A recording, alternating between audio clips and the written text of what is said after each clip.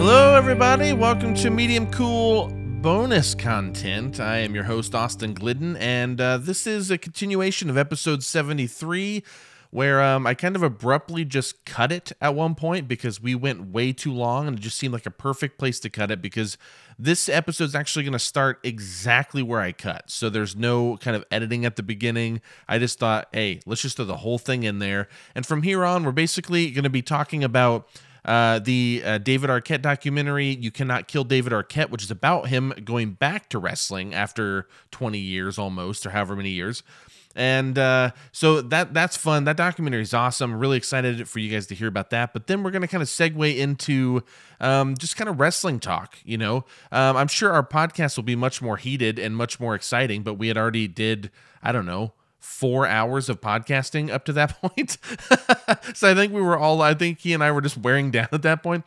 But it's fun. And we talk a lot about wrestling. There is an AEW not podcast. There's an AEW pay-per-view this Sunday, March 6th. And if you're not familiar with AEW, I say this Sunday, this episode's going to come out after that. But, last Sunday, I guess, March 6th, there was a pay-per-view, and what we did was we ended up just talking about our predictions. So as you hear our predictions, you can even just Google, if you didn't watch the show, you can Google to see if we were right, or you can tune in on March 14th, because we're going to be addressing all of that on our live stream podcast, twitch.tv/LWIW pod, LWIW for Last Week in Wrestling. So just those initials, Last Week in Wrestling, LWIW pod. And we're all kinds of places. I'm going to put this stuff in the description, so definitely go check us out. And if you can, go to our YouTube and just subscribe, okay? I don't care if, like, later you just unsubscribe. That's fine, but it's, like, such a stupid thing. I think we talk about it here in the bonus content. It's just like a stupid thing content creators have to deal with. You have to have, like, 100 subscriptions before you can have, like, a specific handle at the end. So, like, youtube.com/ Medium Cool Pod, or / Last Week in Wrestling. If I want those things, I have to have 100 subscribers, because if not, it's literally just a bunch of random letters and stuff. And I get why they do it, and I appreciate and like the reason they do it. It's just annoying when we're actually serious and we want to post stuff and we want to have fun with this, and we can't get our damn name. So if you feel so inclined, go to our YouTube, and it is linked in the show description, and just give us a subscribe. It's going to help us out tremendously. So all that said, I want us to jump in to today's episode, and you can listen to Charlie and I geek out about wrestling and wrestling predictions and documentaries, all that and more. Thank you so much for tuning in. Here we go.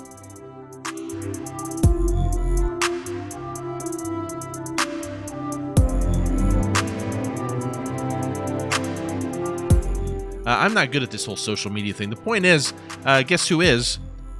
My friend Charlie here. And luckily, he's producing the other show, so maybe it'd be better. Well, it's not going to take much. Wow. All right. Well, that's our show for today. No. So we are, just to take a brief moment, and this is the moment where if you don't give a fuck about wrestling, you're welcome to leave. I am going to talk about a wrestling documentary, though, so if you like documentaries. Yeah, so the segue is we're actually going to talk about a movie first, kind of leading into this, but we are going to talk, I want to give you guys a little heads up on what our podcast is. This will not be the dynamic. I very much expect us to argue a lot more, but we'll see. Maybe. We tend to actually agree a lot on the wrestling thing, except for like shit like step down, nerd. Like we would fight so hard about that. Our wrestling arguments are largely kayfabe, I think. So. Yeah. Yep. Learn to say the right words before we do this, buddy. So anyway, we've effectively recorded 2 podcasts today, so fuck off. Yeah. The movie I want to talk about is one I want to give Charlie a chance to talk about, because I watched it and talked about it very briefly on the show last year when it came out, but I just got Charlie on it, which he had never heard of it. This is You Cannot Kill David Arquette, the documentary that came out last year. And again, this is only like a 3.5 out of 5, like kind of level doc for me, but please do not let that deter you. This is super entertaining. It's a Great fun story, and it's by the dude from Scream. Like, you know what I mean? And Ready to Rumble, of course. But Of course. yeah, his whole story, just a quick backstory, and then Charlie, I want to let you talk. The whole backstory of the movie, for those of you who don't know this movie, is basically in what was the year that other one came out? 99, I think it was, Ready to Rumble. It was the late 90s. And it's whenever the wrestling promotion, WCW, was they were starting to be on their way down at this point. They had already been at the top of the chain, and now they're losing to WWE. And so they bring David Arquette and a few other people in. They had different. Jay Leno was fucking a part of a pay-per-view. I mean, these people are wrestling guys. Dennis Rodman and Karl Malone had a whole thing. So context, they had Ted Turner money, who is connected, like Turner Broadcasting Networks. He owns I think maybe still at the time, one of the largest conglomerates of media conglomerates in the country, right? Yeah. Yeah. So he can get whoever he wants on this wrestling show. So it no longer becomes wrestling. It's now purely entertainment in some ways at WCW at this time. It was so terrible. So my whole point in bringing that up is David Arquette was one of these people. And he was on there, and he won the world title. And this is when a lot of people consider this the real, just like cliff fall of WCW. It was already going downhill, and this was the moment because in wrestling, the real quick thing to understand is people get really pissed if you devalue the title. They want the title to be great, so when you put people in that position as the champion, it puts them over, and it helps you see them as great champions. When you let an actor who has no wrestling experience get in there and just win the title just because, that pissed off so many people and actually ruined his career. So David Arquette actually struggled to get roles after that. As of the taping in this show, I believe it was like 10 years since his last proper gig. Yeah, I just finished the documentary earlier today. I watched part of it either way. I think they said 8 years. It was 8 years in between roles, and then the upcoming one was the upcoming Scream. Yeah, is the one they're alluding to is about to happen in the film. Yeah, so I mean, like it basically the film follows him. You learn all at the beginning. The film follows David Arquette as he's trying to essentially. He grew up as a wrestling fan. He actually really loves wrestling. He meets up with some wrestling legends and like Diamond Dallas Page and different people. And he's basically just like, hey, I want to make this better. Can you just help me? Like, can you help me get in? Because it's not even for my career. I just want to do this justice, and I want people to know I'm not just a fuck ass. And I actually want to wrestling so much. He wanted to make it better. Yeah, he just wanted to make amends. What he did, make amends. He wanted to make amends and just say like, hey, I wasn't just some asshole trying to win the title. They put that on me. I just want to make this better.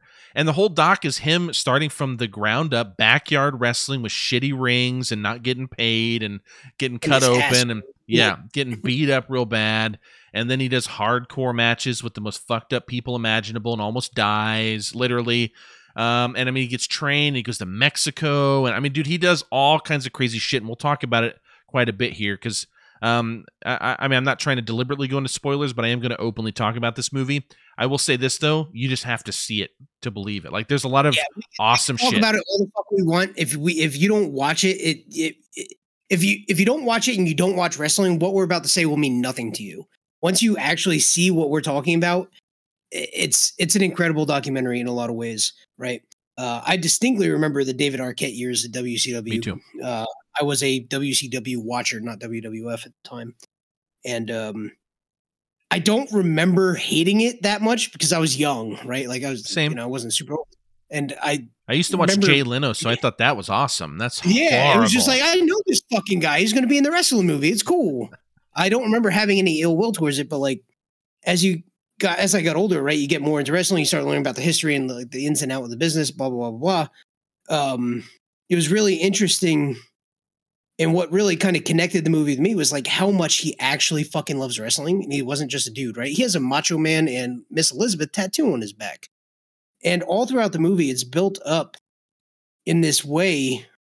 It's very much a redemption story arc. There's no doubt about it. That is what they're trying to accomplish. And it's done in such a way where the highs are really high and the lows are really fucking lows. And I was telling Austin before we recorded earlier, like there's a couple moments like I almost got choked up watching this fucking thing. And man, like you said, it's not the greatest doc I've ever seen, but the story behind it and being connected to wrestling, at least how I am, and I assume that you are to some degree, similarly, like it's a fucking cool thing to watch. It is a cool thing to watch, and I thoroughly enjoyed it. That is I'd put it up there exactly with how the I would put it. resurrection of Jake the Snake, like in these terms of like learning about these things that I remember from my childhood and seeing the repercussions, years later, Mhm. and how these people can make themselves better and build themselves back up and do what they have to do to be okay in whatever way okay means for them. Yeah. I love this documentary. Again, not the best documentary I've ever seen, but as a personal like thing that I would probably watch it again I'd and watch it right now. encourage anybody who enjoys wrestling to watch this thing. Yeah. Incredible. Yeah, but here's the thing. This is why it's not like a perfect, because I'm sitting here talking like it's a 5-star movie. This is the reason. This is the reason. Just a documentary. But this is the reason though, because it is not good because of the filmmaking. It's not good because of any of the other shit. It's because just the story's good. You know what I'm saying? Like, and that's what makes the documentary almost every time. The story is what makes it. It's not hard to film a documentary. No. It's one camera, get a little bit of bokeh, and you're good to go. Yeah. Right? Like, if you can't get the story out of those people, you ain't got much. Unless you get like this weird talking head thing. But what they're trying to do, this like in the moment documentary thing, it's captured so well. And David Arquette has a fascinating story, right? Whether you like wrestling or not, it doesn't matter. This dude was at his lowest. He was sober for like less than a year. And this was his outlet to like stay sober and to, like make amends for the thing that literally ruined him. What an amazing, like I can't champion that story enough. It's so good. Yeah, so that's the real key. I mean, the Jake the Snake thing where he goes to DDP's thing and all that. That's another thing. The story. Now, of course, I think this is better than that one, but I love that movie. I love that Jake the Snake one, but it's only because of the content that is being shown. It is not well made. It's just capturing the thing that's interesting. Unlike other movies that are actually great films and have an equally compelling story. I would say something like Terry Zweigoff's Crumb. I don't know if you saw that doc. Crumb. I have seen Crumb. I think Crumb is incredible. I think it tells his story and is very well done. So there are some movies. I think Michael Moore's the most obscene version of this, where he makes his movies while also making them docs. You know what I mean? I'm not talking whether they're good or bad. I'm just saying as an extreme to make sense of it. As a filmmaking. From a filmmaking. He's like very much a filmmaker. Yeah. Yeah, like Jake, the Resurrection of Jake the Snake, David Arquette one. We can grab 2 DSLR cameras with a reasonable lens and go film this, right? We're not like, these are just guys holding a camera and capturing what's happening. Not to knock that. That is very much its own thing. It still looks good. To get those moments. It looks good. I'm not saying it doesn't, but it's a very different form of filmmaking, right? Like, it still takes a lot of talent. The editing probably blah, blah, blah, blah. I'm not trying to like diminish what they did, but it's a completely different way of understanding and looking at film, I think. Yeah. Right. I'm not going to watch The Resurrection of Jake the Snake and think it's going to be the next fucking Tarantino film, right? Yeah. It's not going to be shot the same way. It's doing different things. But in that context, it's all story driven. And those are 2 very interesting stories. I think David Arquette's is way more compelling in the way it's told, whether it's that in real life, I don't know. But man, I love that movie. And I can't thank you enough for recommending it in a lot of ways. Dude, it's great. Especially when you're going to do a wrestling podcast. It's a great thing to have in your arsenal. You know what I'm saying? That's right. No, I want to talk about a couple of scenes that really, really get to me. I assume they're probably going to be the same. Well, when I say that, I don't mean like choked up per se, just the ones that really stick with me. No. I know what you mean. Okay. So one thing David Arquette learns is how people come up with great gimmicks. For those of you movie fans that don't know what a gimmick is, it is essentially the character.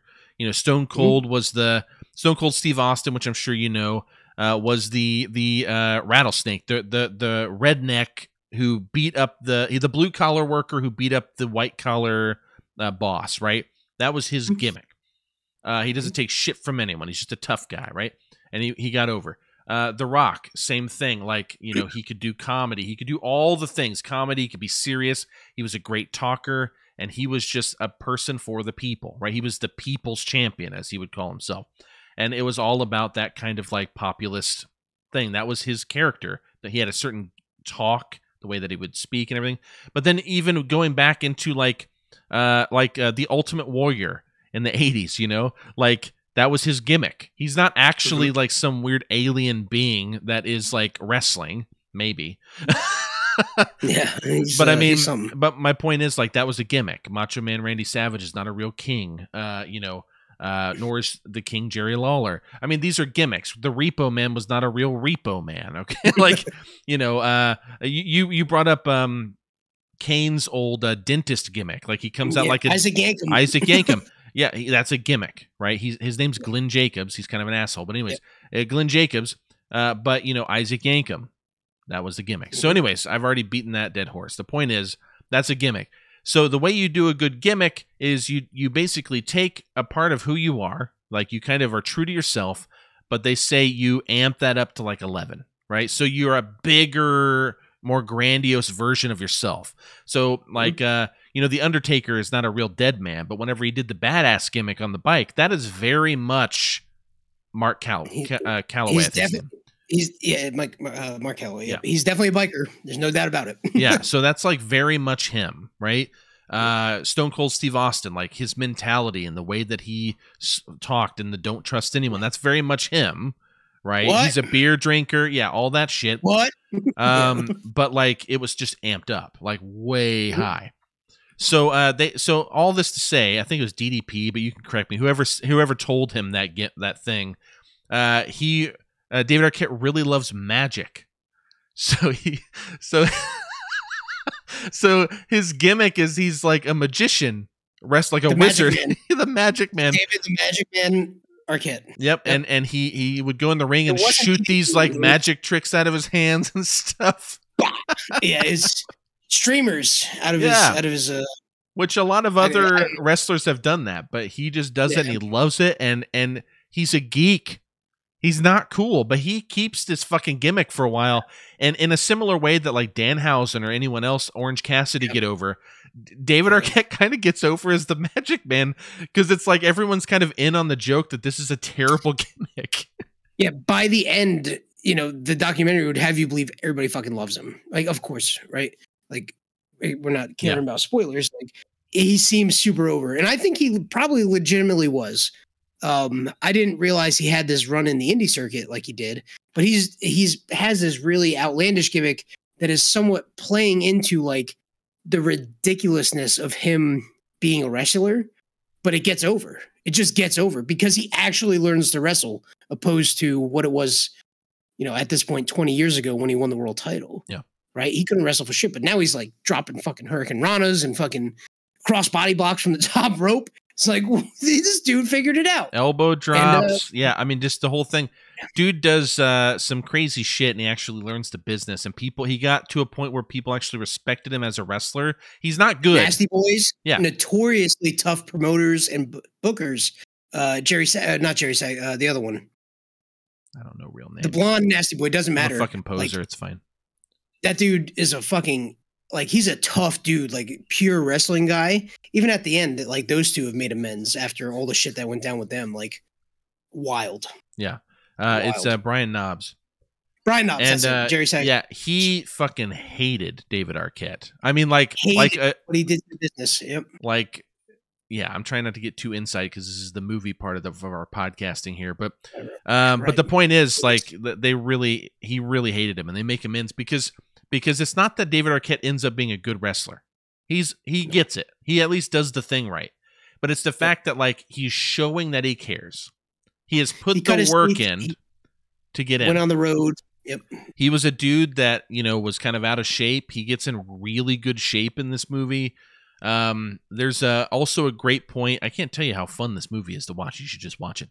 The ups and downs they just keep on coming. Yeah, he gets in a hardcore match, death match rather, for GCW, which is the promotion I told you about earlier, Charlie, with the most fucked up guy. Go to YouTube right now and type in Dark Side of the Ring, Nick Gage.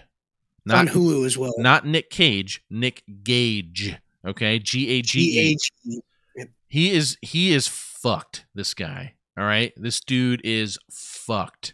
and he almost kills David Arquette. Literally, I'm not joking. Like he slices his neck with a fluorescent bulb, like the glass. It was an accident, but still, he almost kills David Arquette because he doesn't give a fuck. Like he's gonna hurt you. Like that's what his death matches are. So his carelessness to it on guys' fucking foreheads to cut them open the hard way. Funny story, real quick. To make them bleed. Funny story. Were you around whenever Nick Gage fought Chris Jericho on AEW? Yep. Okay. So funny story, real quick, guys.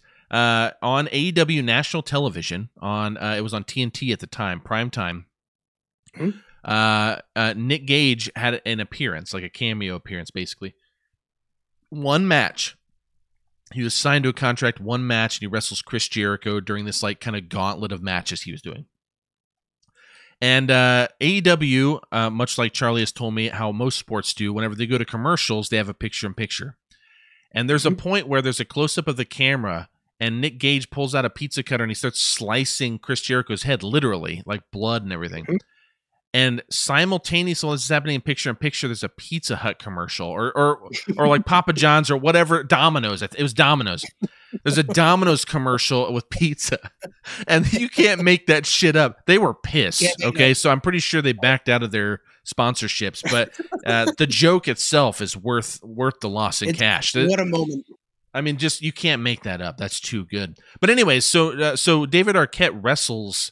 And has no idea what he's getting into. I don't think he knew who Nick Gage was. And that motherfucker, it looks like they're in a studio apartment. It was such a small room, and there's like a ring, and it's packed wall to wall, shoulder to shoulder, and there's no outside the ring. Barricade. Well, there's no outside the ring. They're up against the ring. That's right. Yeah. So it's like you don't go out the ring. You're just fighting, and they're hitting each other with fluorescent bulbs and chairs, and I think probably thumbtacks. I don't remember the specifics, but. There's all the shit. Anything you can imagine in a match, yeah. And there's a point where David Arquette gets his throat sliced, like where his jugular is, And literally. And he you see him stop and he grabs his neck and he just leaves the ring. Like he's gonna go get help. Finished the match though. But then he turns around and he goes, "No, you know what? I have to finish this. Like this is the whole point of me doing this." And he sacrifices. As far as he's concerned, now he wouldn't have probably bled out, but as far as he's concerned, he doesn't know. He has no idea. So, he sacrificed to do this. Now, for some people might be like, that's stupid. Yeah, it is. But the point is, it furthers that story, right? Like, I mean, and if he's trying to get in good with the business, which is very much about being and cutting your teeth and like being part of it, you can't walk out on that. If he would have walked out in that moment in terms of, in context of thinking about wrestling and like in the film itself, right? If he would have walked out that moment, he would have lost everything he'd just been working for, right? It would have been over for him. He had his fucking throat cut and came back and finished the goddamn match. Are you kidding me? Yeah, a death match. What a moment. This isn't fucking WWF circa 1998 hardcore matches, guys. Death matches are fucked. Okay, yeah, we're talking thin trash cans. We're talking panes of glass across two chairs and getting slammed through it, and real glass like you just buy at a hardware store. We're talking, we're talking multiple fluorescent bulbs taped together and being crashed over with all those chemicals inside that are just being flashed around. We're talking barbed wire. I mean, Nick Gage also almost died. In a hardcore match because of a fluorescent bulb. Those are much more dangerous than you think. But yeah, it was crazy. Everywhere. Yeah, and they shatter everywhere, and they're easy because they don't really hurt that much. I hear. I've never been hit with one, but the problem is, there are just shards everywhere. And it just, there are two instances with Nick Gage's hardcore match. I mean, he literally hit an artery and was bleeding out, and luckily they were able to keep him alive. I mean, his story's crazy. What was the other there's so much further context, maybe something that's a little bit more relatable. Like these guys take staplers and literally staple each other in the fucking head. Yeah. Right. Like these guys don't fuck around. Imagine that. Like that's your job is to get stapled in the forehead. Yeah. It's insane. And some people are so crazy to show how tough they are, they'll just staple themselves. You know what I'm saying? Yeah, I mean, this New is Jack used to do that, right? I mean, New Jack and I can't remember the Necro. Why can't I think of his name? Necro Butcher. He was in the Necro Butcher used to do that shit too. He would staple dollar bills or something to his head. He's also in The Wrestler. Funny enough. But anyways, Anyway, so guys, like you got to watch this movie if you haven't seen it. I talked it up when I watched it, but when Charlie watched it and he was hyped about it, I thought it was a great segue. Actually, it was his idea, but great segue to get into the wrestling podcast. Go check out You Cannot Kill David Arquette. It's really great. Oh, real quick. Also, didn't know this. In Mexico, if you are like learning how to wrestle, you know how you have like you'll have buskers in like big cities, or you'll have people come up and wash your windows and expect got a Benz, I got a busket. Yeah, like they'll ask for change and people give them change during a red light or whatever.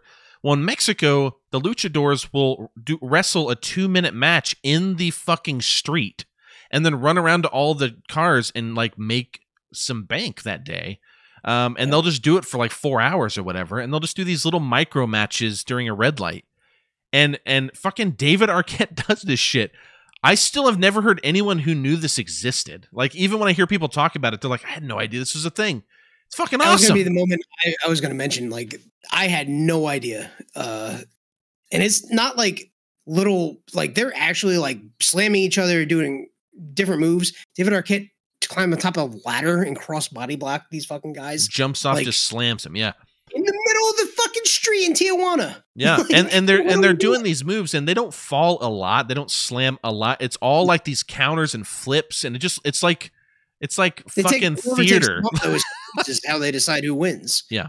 Or gets hit with a chair or takes a bump, I think is what it looks like in the film. Yeah. It's great.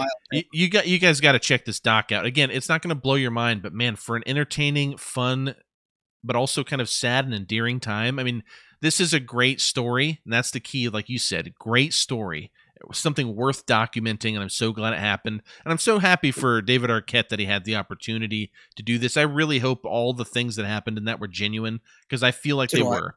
I hope it wasn't just a work. Yeah, because it's also something you could very easily make a doc these days about and cash in on, and I don't believe he did that. So I don't think so. He dealt with some. I mean, there's moments of like dealing with some pretty dark shit in that, like his history of addiction and like relapse and stuff like that. It would take a really kind of low person, I guess, to put that out there for that. And he's the executive. There's no way. It had to be real. I think it was. I agree with you. So yeah, that's You Cannot Kill David Arquette. I did not watch this recently, but Charlie did, and it kind of ties into a podcast that we're going to be doing. Give me a chance to say this, and then I'll let you guys know when we're about to go on like Geek Central real quick, because we're actually going to give our Revolution or AEW Revolution predictions. It's a pay-per-view coming out this Sunday. March 6th. We are not being paid by AEW, despite what I guarantee people will say once we start this. But yeah, AEW is our favorite wrestling promotion right now. We're going to be covering that predominantly. And yeah, this is going to be fun. They have a pay-per-view coming out this week. I'm going to be gone, unfortunately, so I'm not going to be able to see it until I get back. But we're going to give our predictions. But yeah, we are doing a podcast called Last Week in Wrestling. You can find us on where all the places, Twitch and YouTube are where we're going to be airing. Yeah, go ahead. You can find us on TikTok at Last Week in Wrestling. You can find us on Instagram at LWIW Pod. On Twitch, also LWIW Pod. And YouTube, well, we're working on that. You know, what we really need is 100 people to follow us so that we can actually make it Last Week in Wrestling. Yeah. That's really what the thing is. So if you're listening, I'll try to remember to put a link in our description of this episode so you can click it and then just subscribe. We're not going to harass you with shit, and you can always unsubscribe later. We just want this name. Yeah. This little. So on YouTube, for those that don't know context why we're asking, until you have 100 followers, you get a generic YouTube link. Once you have WX4GC19, it's just it's like I1L900HVG. Like, it's just this long random thing. How do I tell people to go check us out? We have a link tree, but it's like, what are you going to do? Yeah, that one's tough too, right? But once we have 100 subscribers, we can actually make it Last Week in Wrestling. That is not taken. The sooner we get it, the sooner we can have it. It will be ours. And it'll be way easier to like, subscribe, and hit that bell. I cannot wait to say that. I'm not gonna lie, totally in on the joke just to make fun of streamers. It's gonna be great. So, anyways, so here's just a taste. Get a taste of this. Get the gabagool. God, that's gonna happen forever. We're gonna do this forever. 2.0 is the tag team I am joking about right here. They're very funny, and I love them very much. If you follow me on Instagram, I've posted about them recently. But anyways, so. We're going to get into just a little bit of wrestling talk. If you're not interested, hey, by all means, I'm not going to say a whole lot in the outro, so you just go right ahead and get out of here if you want. This is your free get out of jail free card, all right? But if you want to hear us talk a little bit about wrestling and hear a little bit about what we're going to talk about, feel free. I just wanted to do this because it's fucking fun. But we're going to talk about AEW Revolution. We on the show on the 14th is going to be our first show. We're going to be on Twitch, and then it will be posted the next day, I believe, on YouTube, so you can watch that on demand. But we are going to be covering not only this pay-per-view, but the following week's worth of shows, which is AEW Dynamite, a 2-hour show, and AEW Rampage, a 1-hour show on Fridays. And so let's talk about this pay-per-view, because this is a big deal. And we have several matches. You have the buy-in matches, which are the pre-show matches that you can just watch on YouTube or whatever. Yep. And I'll let you take those because I actually don't have those on my list. So go for it. Sure. So the first buy-in match, assuming the card in front of me is accurate, is Layla Hirsch versus Chris Statlander. Right. Yeah. So interesting match, I think. Chris Statlander, if you are familiar, she has a very unique physique and a very unique character, and I think it's really fucking interesting to watch her work in the ring, the way she approaches it. She is super strong. She doesn't look it, but I follow her on Instagram, and holy fuck, she can move some weight. She's one of those people too. I'll just say this real quick. She's like, woman, like her other job is she's a stunt woman. Yeah, it's wild. She's a bit of a mid-carder, and she is. I like her. But she's one of those people where when she wrestles someone good, she looks real good because she has the skill, but she can't carry people great. So if she wrestles someone bad, she doesn't look great. She's not like a Britt Baker or a Thunder Rosa or any of these people that can kind of carry the person they're with because they're that good. Serena Deeb especially. I mean, she's the best wrestler in that division in terms of bell to bell. So Chris Statlander with Layla Hirsch. Layla Hirsch is the same way. She has a lot of potential. She cannot carry people. I have no idea how this match is going to go. My thing is a couple things. One, slightly political. I don't want to get too much into it, but Layla Hirsch is from Moscow. Bad looks all around in America for Russia right now. I don't know how that weighs in. And she's turning heel, coincidentally. So. I know. You know what I mean? So, like, there's a lot going on, and it is not strange for wrestling to take those cultural moments that are happening in global events and use it in an angle or in a gimmick or whatever. So that's interesting. That's an interesting thing that could occur. Also, she is tiny compared to Chris Statlander. She's 4'10", right? Or yeah, 4'11", something like that. Yeah, Chris Statlander is like 6 foot, I say 5'10" or something. But she's bigger than I am, like height wise. Yeah. I got her in girth. In multiple ways. You know what I mean? So like, it's one of those things. Like, what do you do with it, right? I mean, there's some interesting shit that can happen here, man. Depending on how they decide to go about it. However, I am going to say Chris takes it home for America. Now, here's the thing. You bring up a really good point with this Russian conflict that we're dealing with right now and the war going on there. Mm-hmm. Like, are we going to post this stuff on Instagram and stuff, our predictions? Because if we are, I have to switch, man. You make a great point. I think I might go Statlander now. Am I allowed to do that even though we just filmed a bunch of social media shit? I mean, I'm allowed to change my mind. I'm a fucking adult. Anyways. You are. Hey, flip-flop, baby. Yeah.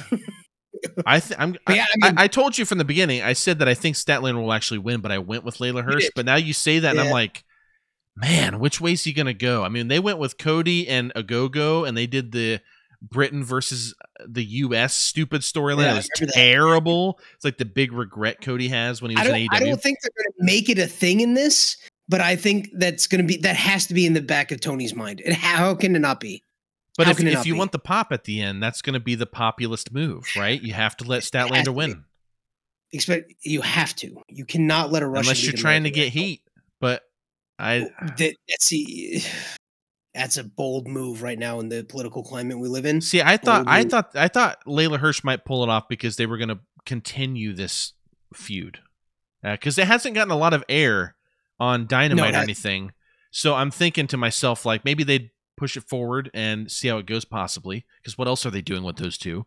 I mean, the safe thing is to kibosh it and get it over with and move on. Because who knows? Especially now.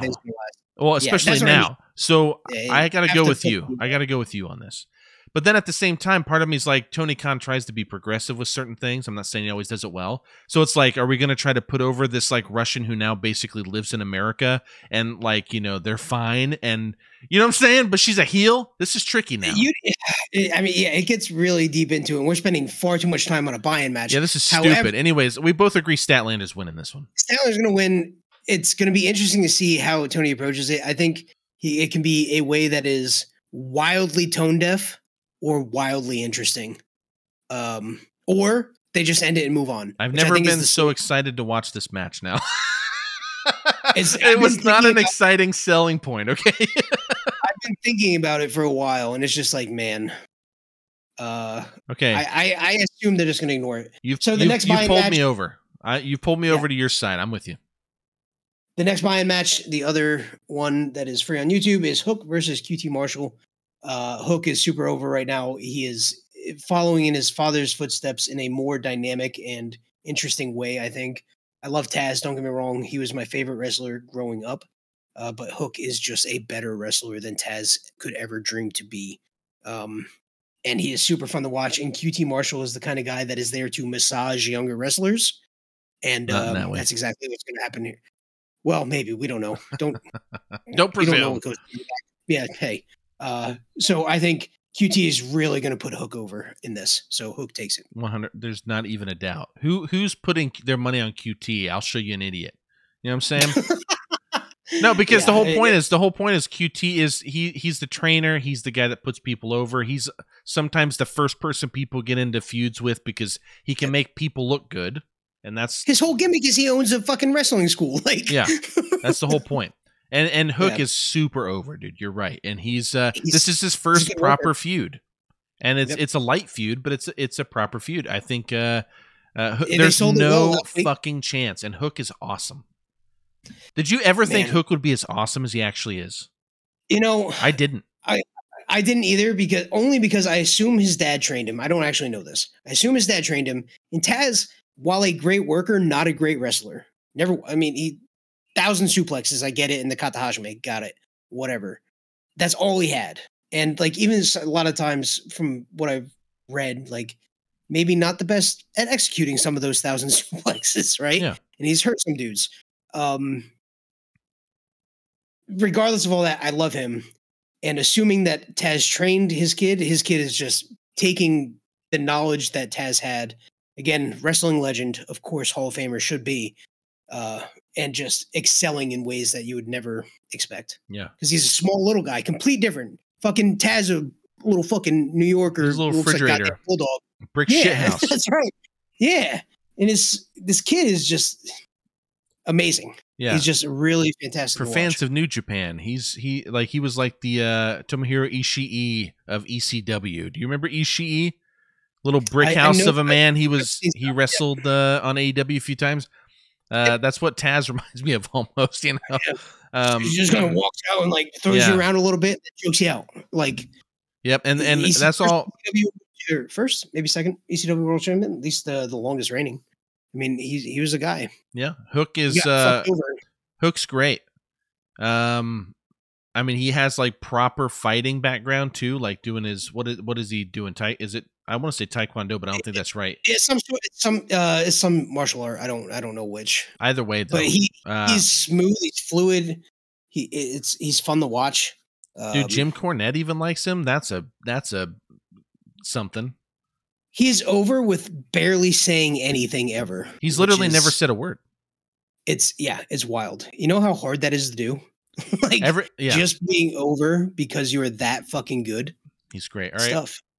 let's move Next on. up, we got Jericho and Eddie Kingston, the Mad King. What do you think? Eddie Kingston, 100%. I'll tell you why.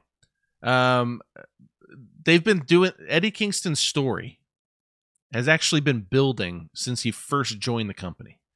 This is the same thing with like Hangman Adam Page. I sent you that one like 5 or 6 part thing that tells you from when he came into AEW all the way to winning the title. That like this was actually an ongoing story, even though there were like ebbs and flows in terms of how popular or how used he was in the company. But his story kind of continued. Everything fed into that.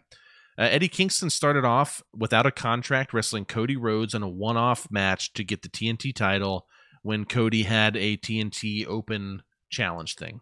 That's how Ricky Starks got in, and then he got a contract. Eddie Kingston came in, he got a contract. He also, like, Cody also fought Warhorse. Warhorse didn't get a contract. And they're like, not everyone that came in to fight him got one. But Eddie Kingston was one. Eddie Kingston's the best shoot talker I've ever seen, probably, in terms of, like, realistic promos, not like gimmick promos like MJF, who's probably the best talker in general. But Eddie Kingston is something else, man.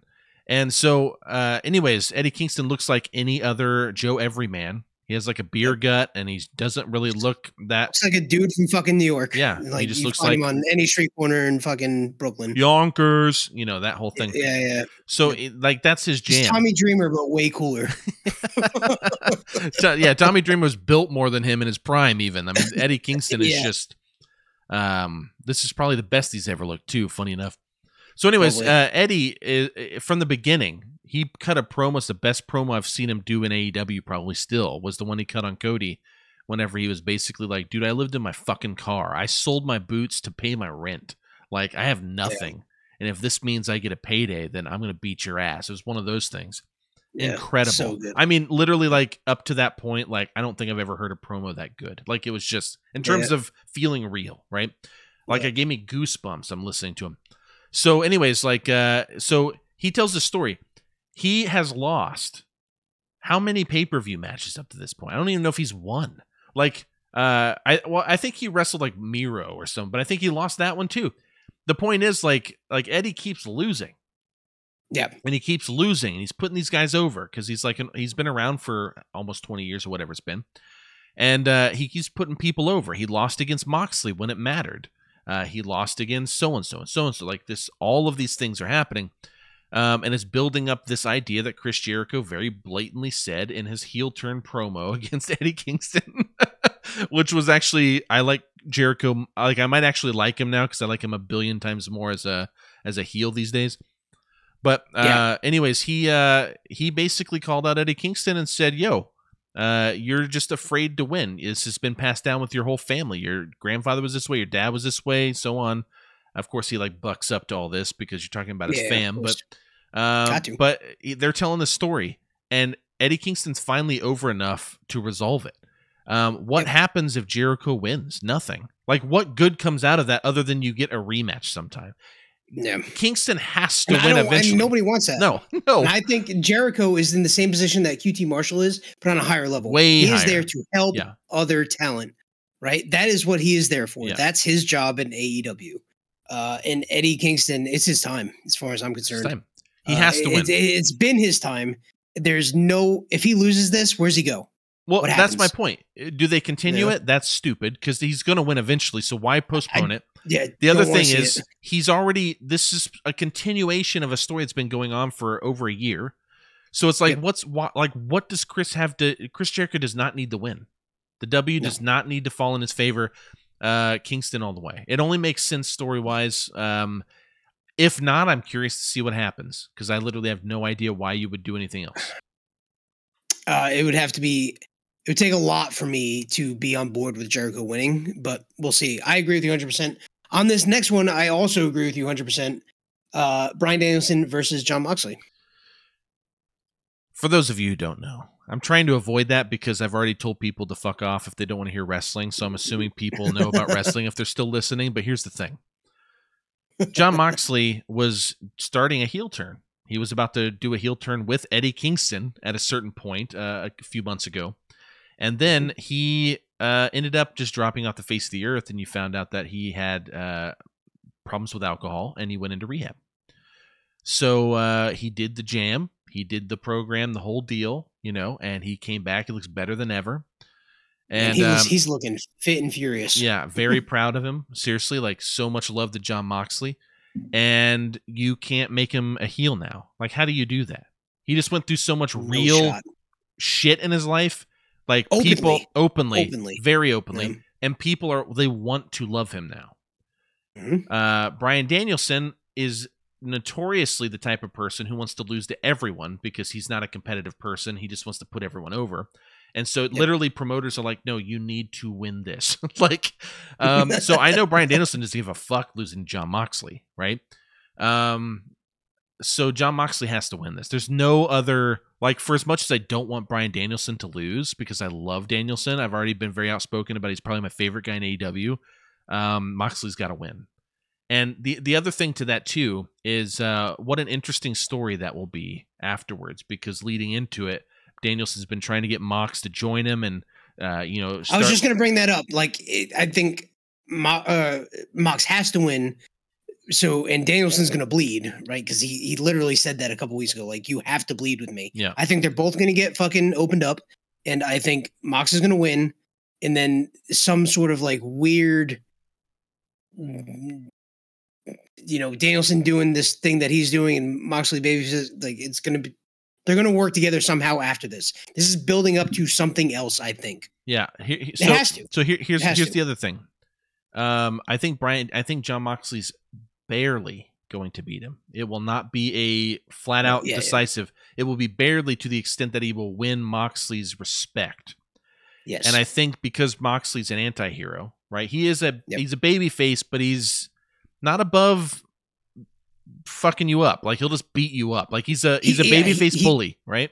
He wants to win, and he will do what it takes. Yeah, and so with that anti-hero mindset, and with Bryan Danielson, you have he's a heel outright, like straight up. I mean, he just beat the shit out of Christopher Daniels on Dynamite, like after the bell, right? He just starts kicking the shit out. Yeah. He's a straight up heel, but he's selling it hard right before Revolution for sure. But they have a joint interest in this one overlapping sliver of a Venn diagram, where they both share a similar interest in violence and essentially winning, and they don't want to put up with bullshit, both of them. Yep.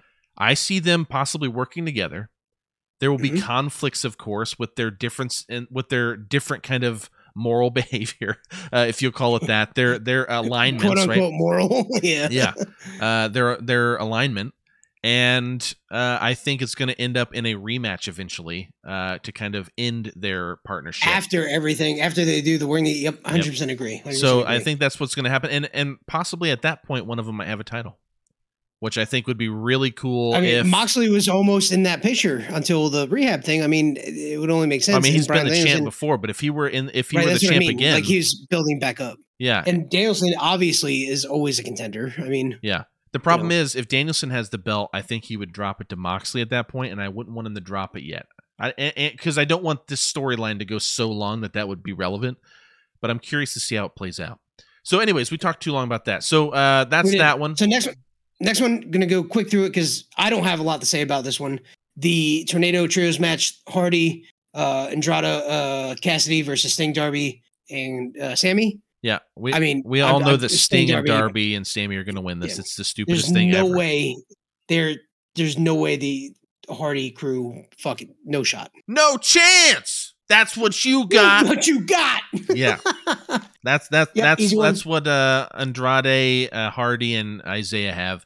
No chance. Especially because Sammy and Darby are working toward this little respectful feud. It's really over the title. They don't hate each other, kind of a thing. Yep. And Sting's a legend, and he's in his fucking 60s doing matches as good as he did when he was in his 40s. Your fucking ass. He will still beat your ass. The dog collar match I want to come back to because I think you know what? I don't think, because we're both waffling on this one. We don't know. Is CM Punk versus MJF? I think CM Punk is going to win. I want MJF to. I am on the same page, and I have this is all I'm going to say on it, because I want to talk about this other thing. This storyline has been played very well in a way that I have no fucking idea what's going to happen. It is so well done. It is incredible. I want MJF to win. I'm wearing the shirt. Yep. I love MJF. He's my number one in AEW. Both mainly, we talked about dialogue. I'm a dialogue guy. This guy's the best talker in the game right now. Nobody's better. If The Rock came back and was actually a wrestler, maybe The Rock could beat him. I don't think The Rock's as good as MJF, personally. Now, The Rock is... it's been so long since I've seen The Rock. That may be true. Maybe he's lost it. Well, The Rock, it was such a gimmick. This is like believable heel promo. You know what I'm saying? That's fair. There are two different ways of doing it, but I still think in terms of delivery and how you get over and engage the audience, they both do it on a level that is so fucking different.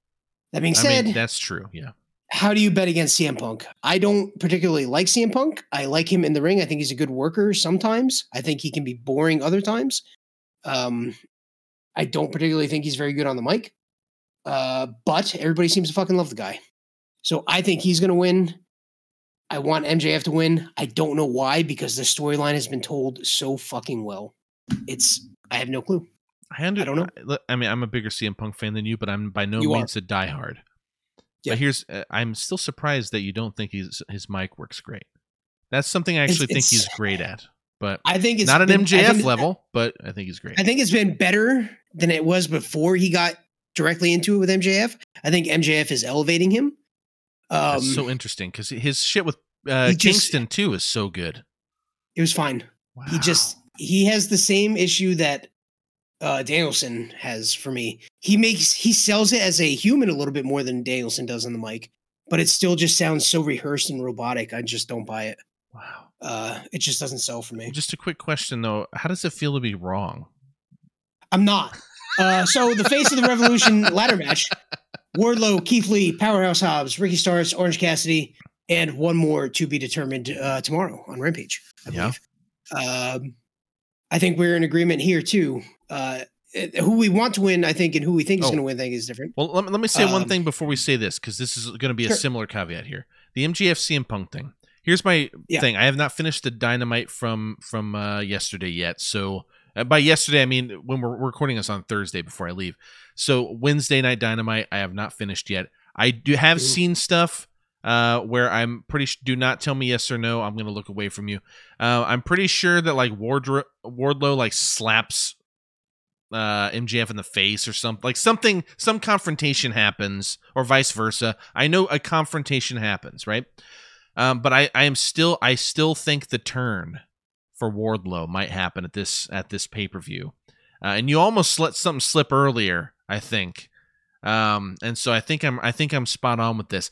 I think the reason that CM Punk will win though is because of Wardlow. I just want to clarify because I want MJF to win. But I think MJF can lose and still be a top guy, like still be great if Wardlow fucks that up, and then their feud can continue and CM Punk's can rest. Do you see what I'm saying? So it's a great transition, keeps MJF in the picture. Everyone wants to fucking see that. When CM Punk wrestled Wardlow, all people wanted to see was Wardlow versus MJF. Like everyone forgot Punk for like a couple of weeks, and then now everyone like you and I want to see this match. And a similar thing with this Face of the Revolution, which is why I brought that up. I think Keith Lee's going to win. You agree with this, yeah? So do I. I do. I think Keith Lee's going to win. He can't lose yet. Bask in our glory. Come on. You got it. The dude is so fucking good. He is incredible. Now, here's the thing. Keith Lee, he just got here. I know they're going to push him to the moon. Like, he's great. Yeah. He can't lose yet. Massive. Unless, and this is the little caveat like I did with MJF and Wardlow, unless someone else comes in or one of the guys in the ring fucks Keith Lee over in some way that causes him to lose. Okay? Mm-hmm. Hypothetically, I'm not saying this is going to happen. This isn't even a guess, but say Powerhouse Hobbs pulls Keith Lee down so Ricky Starks can get the thing, or something, if it leads to Keith Lee having a vendetta, kind of feud which with someone. Going to be, so yeah. Okay. I'm going to pause you there just because I'm going to agree with you. I think that Vendetta is going to is going to happen with Powerhouse Hobbs. They've been building up to it. You know, the past few weeks, Powerhouse keeps coming in being a dick. What's his nuts? Ricky Starks does. And Powerhouse is kind of the enforcer behind it. Sure. I want Keith Lee to win. I think he will win unless one of those happens. You know who I don't want to win? I also want fucking Wardlow to win. Orange Cassidy. Yeah, I don't want if Orange Cassidy wins. Neither do I. I'm so over it. I'm gonna fucking quit. And when on the show, on the real wrestling show, we'll talk about Orange Cassidy sometime. I don't hate him, by the way. I think he has a place. You and your fucking thumbs up. But he has a place. Don't get me wrong. I don't think it's here. I mean, he could be in the match, but to win, I don't think that's how you play this ROH. Guy. Yeah, exactly, right? So Wardlow would be interesting because here's another thing. The whole thing, because I agree with you. If it's not Keith Lee, it's Wardlow, and Keith Lee gets fucked over and starts a feud. I'm going to go with Keith Lee, but Wardlow is the other. Because if Wardlow wins, what is his contract with MJF? He has to forfeit the belt. So if that happens, that's where the feud begins. He doesn't give him the belt, or something happens where they do that. But then at that time, then does Wardlow interfere in the MJF match? Like, there's a lot up in the air. That MJF CM Punk is one of the best stories they've done because I literally can't tell you. These two matches we're talking about right now, it's fucking insane, and it's a lot of complex storytelling going on here. There is. Continue. TBS Women's Championship match: Jade Cargill versus Ty Conti. Jade's gonna win. It's still her time. Yep. I really don't care. In the almighty words of Charlie Eckenbarger, who cares? Jade Cargill. Yeah. AEW Tag Team Championship match: Jurassic Park. God damn it, dude. That was a joke. That Jurassic Express versus Red Dragon versus the Young Bucks. I said it, and I'll say it again. I'm sticking to it. I don't think Jurassic Express's time is over. As much as I would like to see Red Dragon win because I love Bobby Fish and O'Reilly, I think those two are masterful in-ring workers. They're super exciting to watch. They have amazing tag team chemistry, but so does Luchasaurus and Jungle Boy. The Young Bucks, they had their time. They're there because they have to be because they're over and they're good workers, and they'll put these other two teams over. Here's the thing with Jurassic Express. Jurassic retains, and Red Dragon, I would like to win, but probably not. I like Luchasaurus. I like the next person, okay? He is a guy that gets a hot tag and does some big moves. Yeah, the only and by no means is Jungle Boy a Shawn Michaels, but I'm just saying he's the Shawn Michaels of the Rockers. Do you get what I'm saying? Like, sure. Yep, 100%. Like, he is the guy. It doesn't mean that Luchasaurus can't work. It doesn't mean he's bad at it. He's just not a star. He will be a mid-carder without Jungle Boy. That's just how it is. Oh, yeah. And so he elevates Jungle Boy, the shit they do together, because he can do the lifts and throw people around 100%. And they can work together. That fucking move where they he just flips a dude and then Jungle Boy does like the power bomb out of it. It's disgusting. It's crazy. So, but my point is, like, I've never really thought of them as a great tag team. They do cool stuff, but it's like Jungle Boy's the star here. It's like so obvious. I agree with you. So I don't think it doesn't affect this. Place for Jungle Boy. Well, it does though, right? In a way, because I don't think the time is over for that reason. There's no place else for Jungle Boy to go really, because his next step is up outside of tag, right? It has to be. It has to be. He's not a tag. He is a tag wrestler right now, but he can be a successful singles. He's done wrestler. A lot of singles matches already. Yeah. Exactly. So when he's done with this, it's going to be when there's a place for him to move up, and I don't see it anywhere in the storylines, unless with the ROH acquisition, like there's some other new crossover belt. Maybe he can be like a high mid-carder, like intercontinental type thing.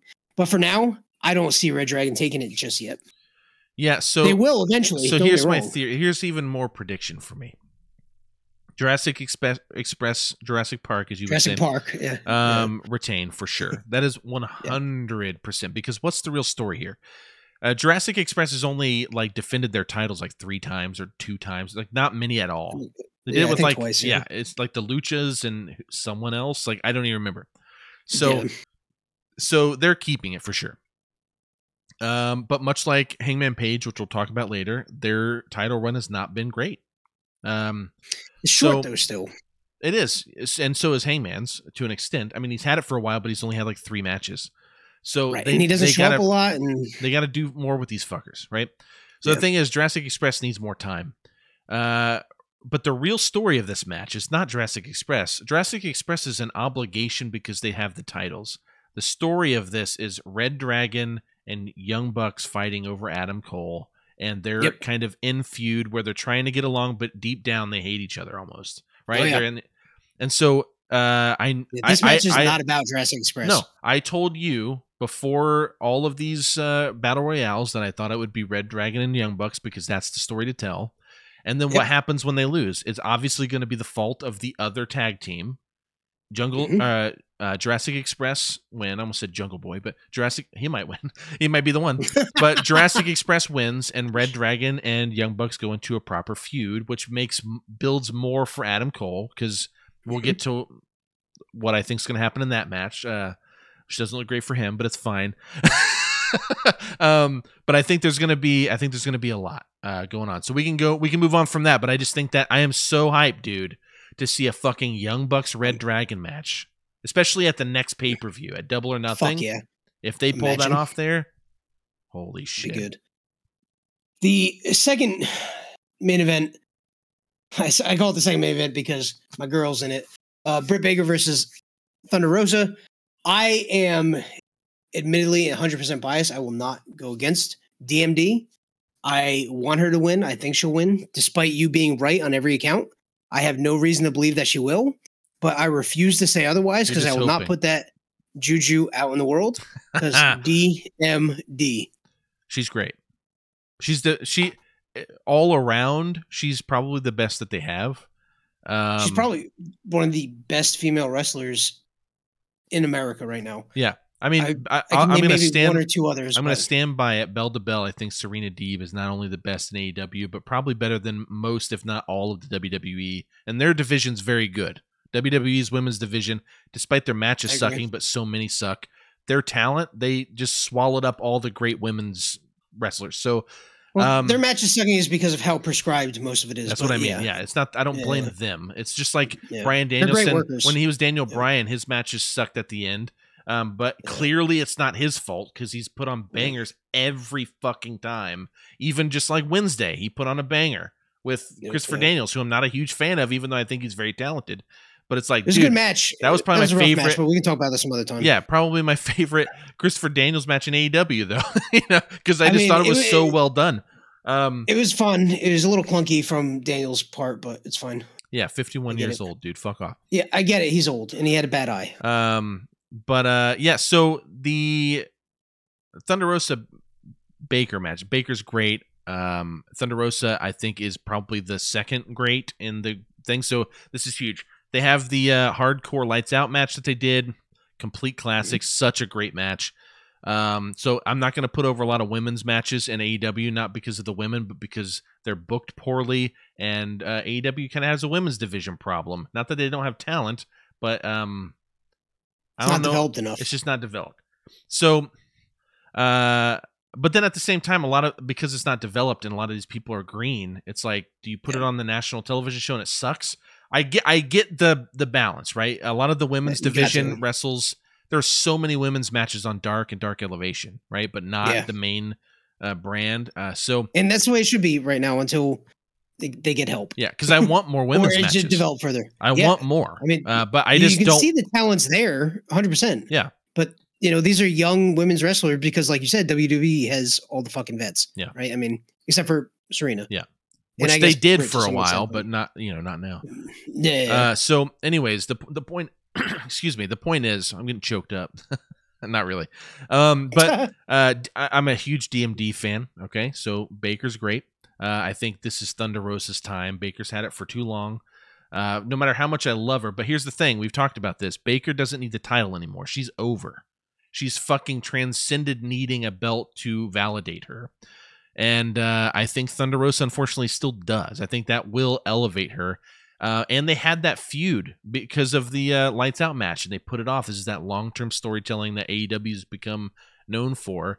And now it's growing. And the whole thing is, Thunder Rosa, yes, she beat her the first time. She beat Baker the first time. But as Baker loves to remind her, who came out of that like the real highlight? And it was Baker. She lost, but she was the one people were talking about. And so I think it's Thunder Rosa's time. So we can disagree there, though I know why you're disagreeing. I think you actually agree with me. But I refuse to say it, but we know. All right. I think there's only one more. There is Hangman Page versus Adam Cole for the AEW World Championship match. I can be short and sweet here. I think Hangman Page is boring. I don't think he's very exciting in the ring. I don't think he's very exciting on the mic. I don't care about cowboy shit.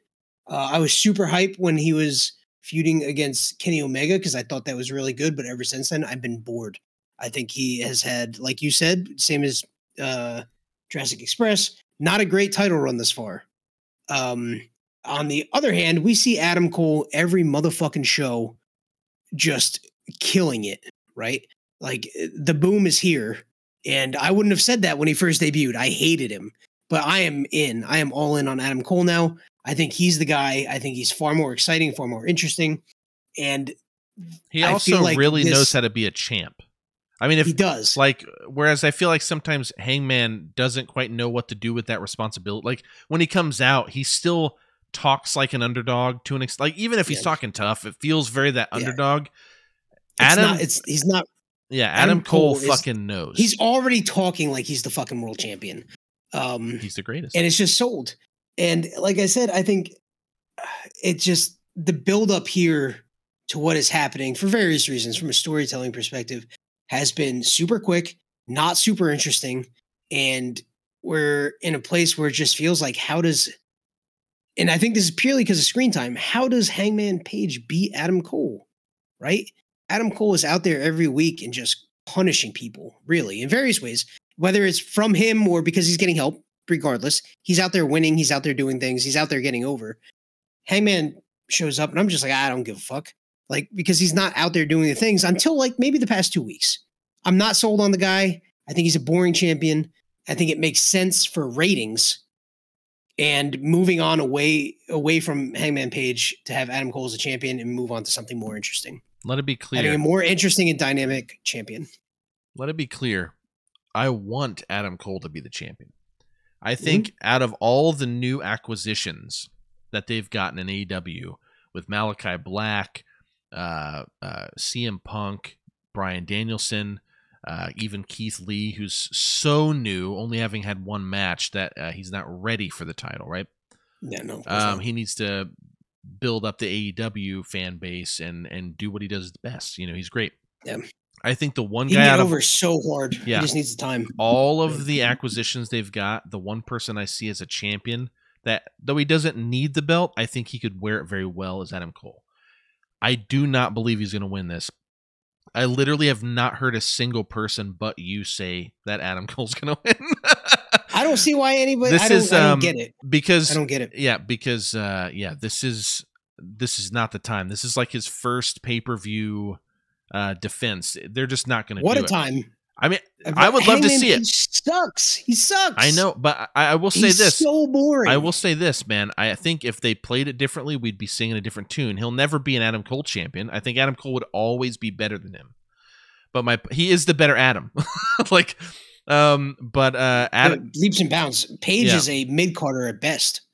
See, I think okay, yeah, I think the upper mid card and occasionally going for title shots or whatever, but I think he can be really great. We saw it with Kenny Omega, we saw it with Bryan Danielson. He can do these things, and to an extent, he can elevate some people. Not always. It depends on how they are. In the big matches, it's him being elevated, though. Kenny Omega. I think he carries himself just fine in those. Yeah, I disagree. How I just so? think he's a boring wrestler. I just don't think he's an interesting wrestler. It feels like he gets the hype because of how well his opponents sell what he's doing. The buckshot, that's a cool move, and it gets sold well, and it gets over, and the way he lands it because of the way the opponent sells it. But as like a human in the ring, he's a good worker, a boring character. I don't think he's a great character. That got over so fast. Isn't interesting. Yeah, that got over so fast because they said shit on TV. Probably I wasn't there when it happened, but like, what other reason is there? He just said it one time, and then it organically just took, like, people started bringing which signs. Is the best. Yeah, you got to run with it. He got over, and the thing is, he was in the Bullet Club, in New Japan and Ring of Honor and all that stuff. And as they talked about on the show, Adam Cole at one point was the leader. Kenny was the leader at one point. Cody was a leader at one point. All of them had Adam Page. He was always the mid-card guy. What you're saying. Mhm. He was always the guy that was either a tag partner or wrestling, some mid-card match at New Japan.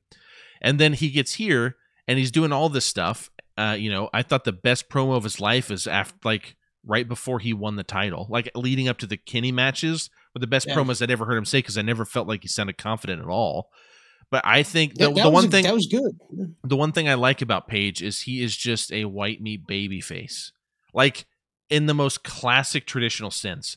I don't want him to be champ anymore, but part of me is also like, I want to see what they can do with him if they'll just fucking do something with him. Like, why isn't he on shows?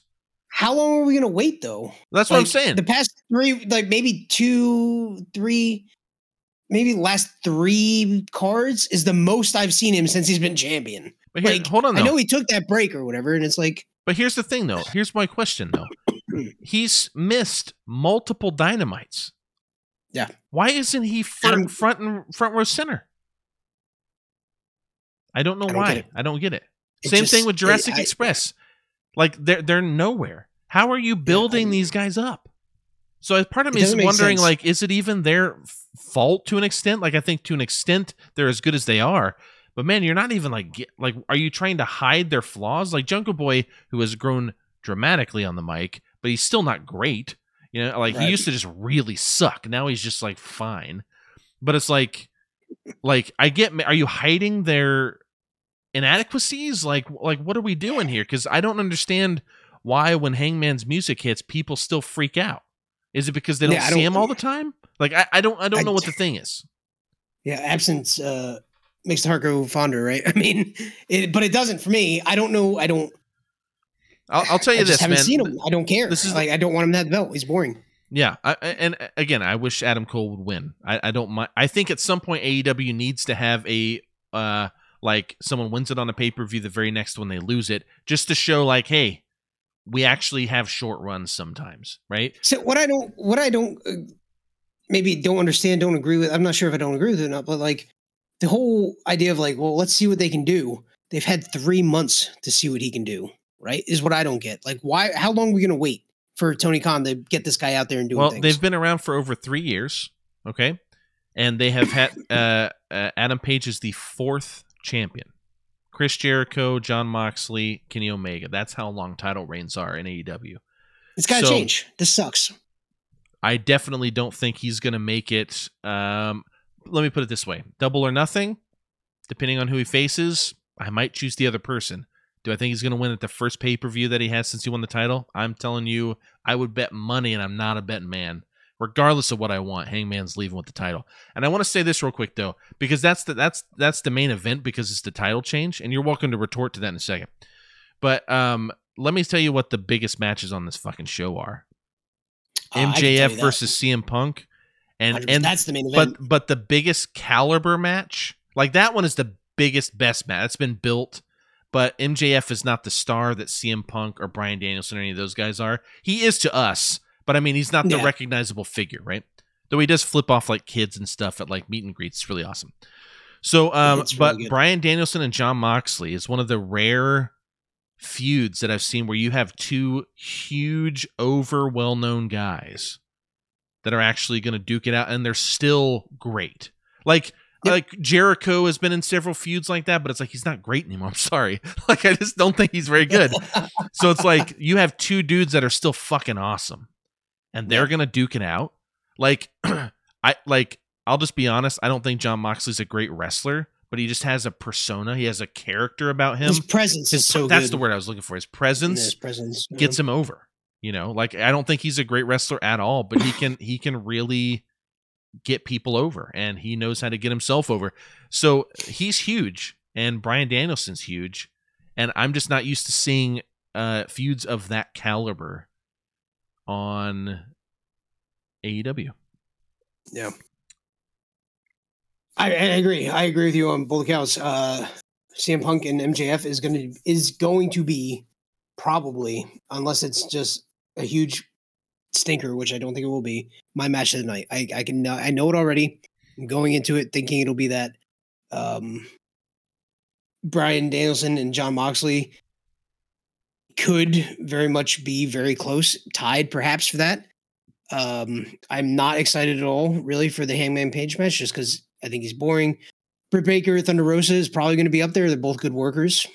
There's a lot of good matches, but there is those two, the ones that you just mentioned, Punk, MJF, Danielson, Moxley, that really stand out.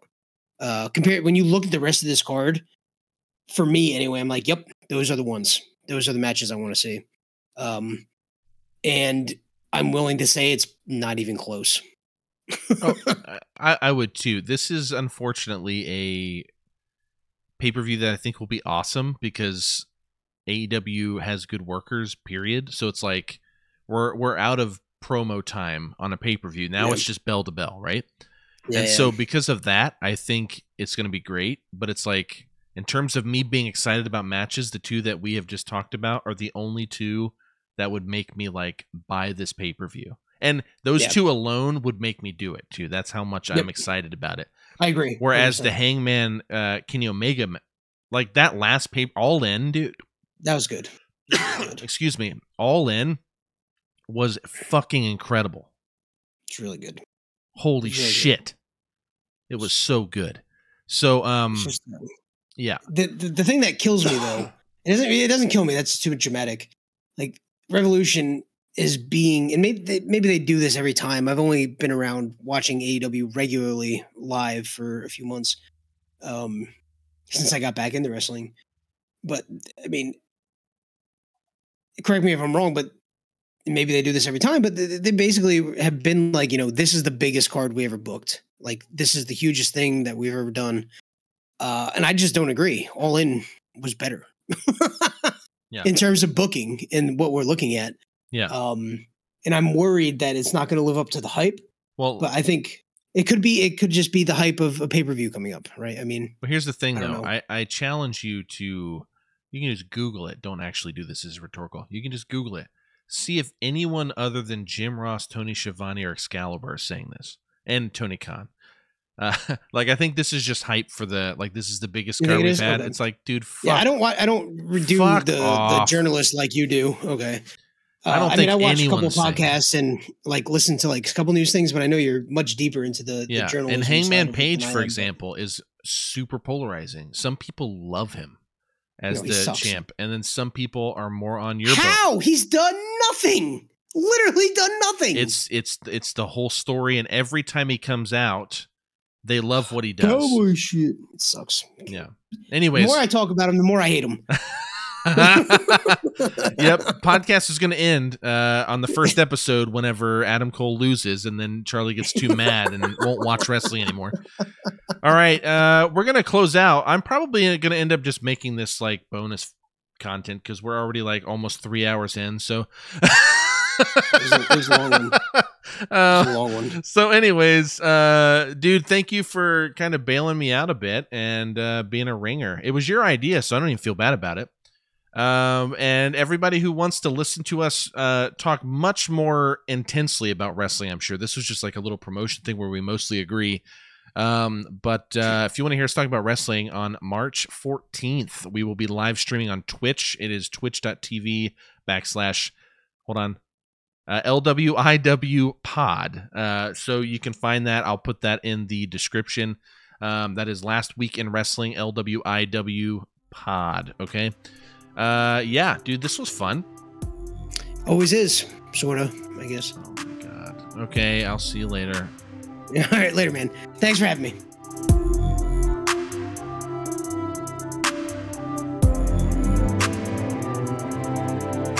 All right, that was our bonus content. Thank you guys so much for tuning in. Please always, check out our content, both the main show and our bonus content as it comes out. You can do that and know when it happens. You can be notified. It's pretty easy. All you got to do is subscribe to our show on, iTunes Podcasts, Spotify, wherever you're listening. Follow, subscribe. It really helps us out, sincerely. And I really appreciate you guys so much for listening.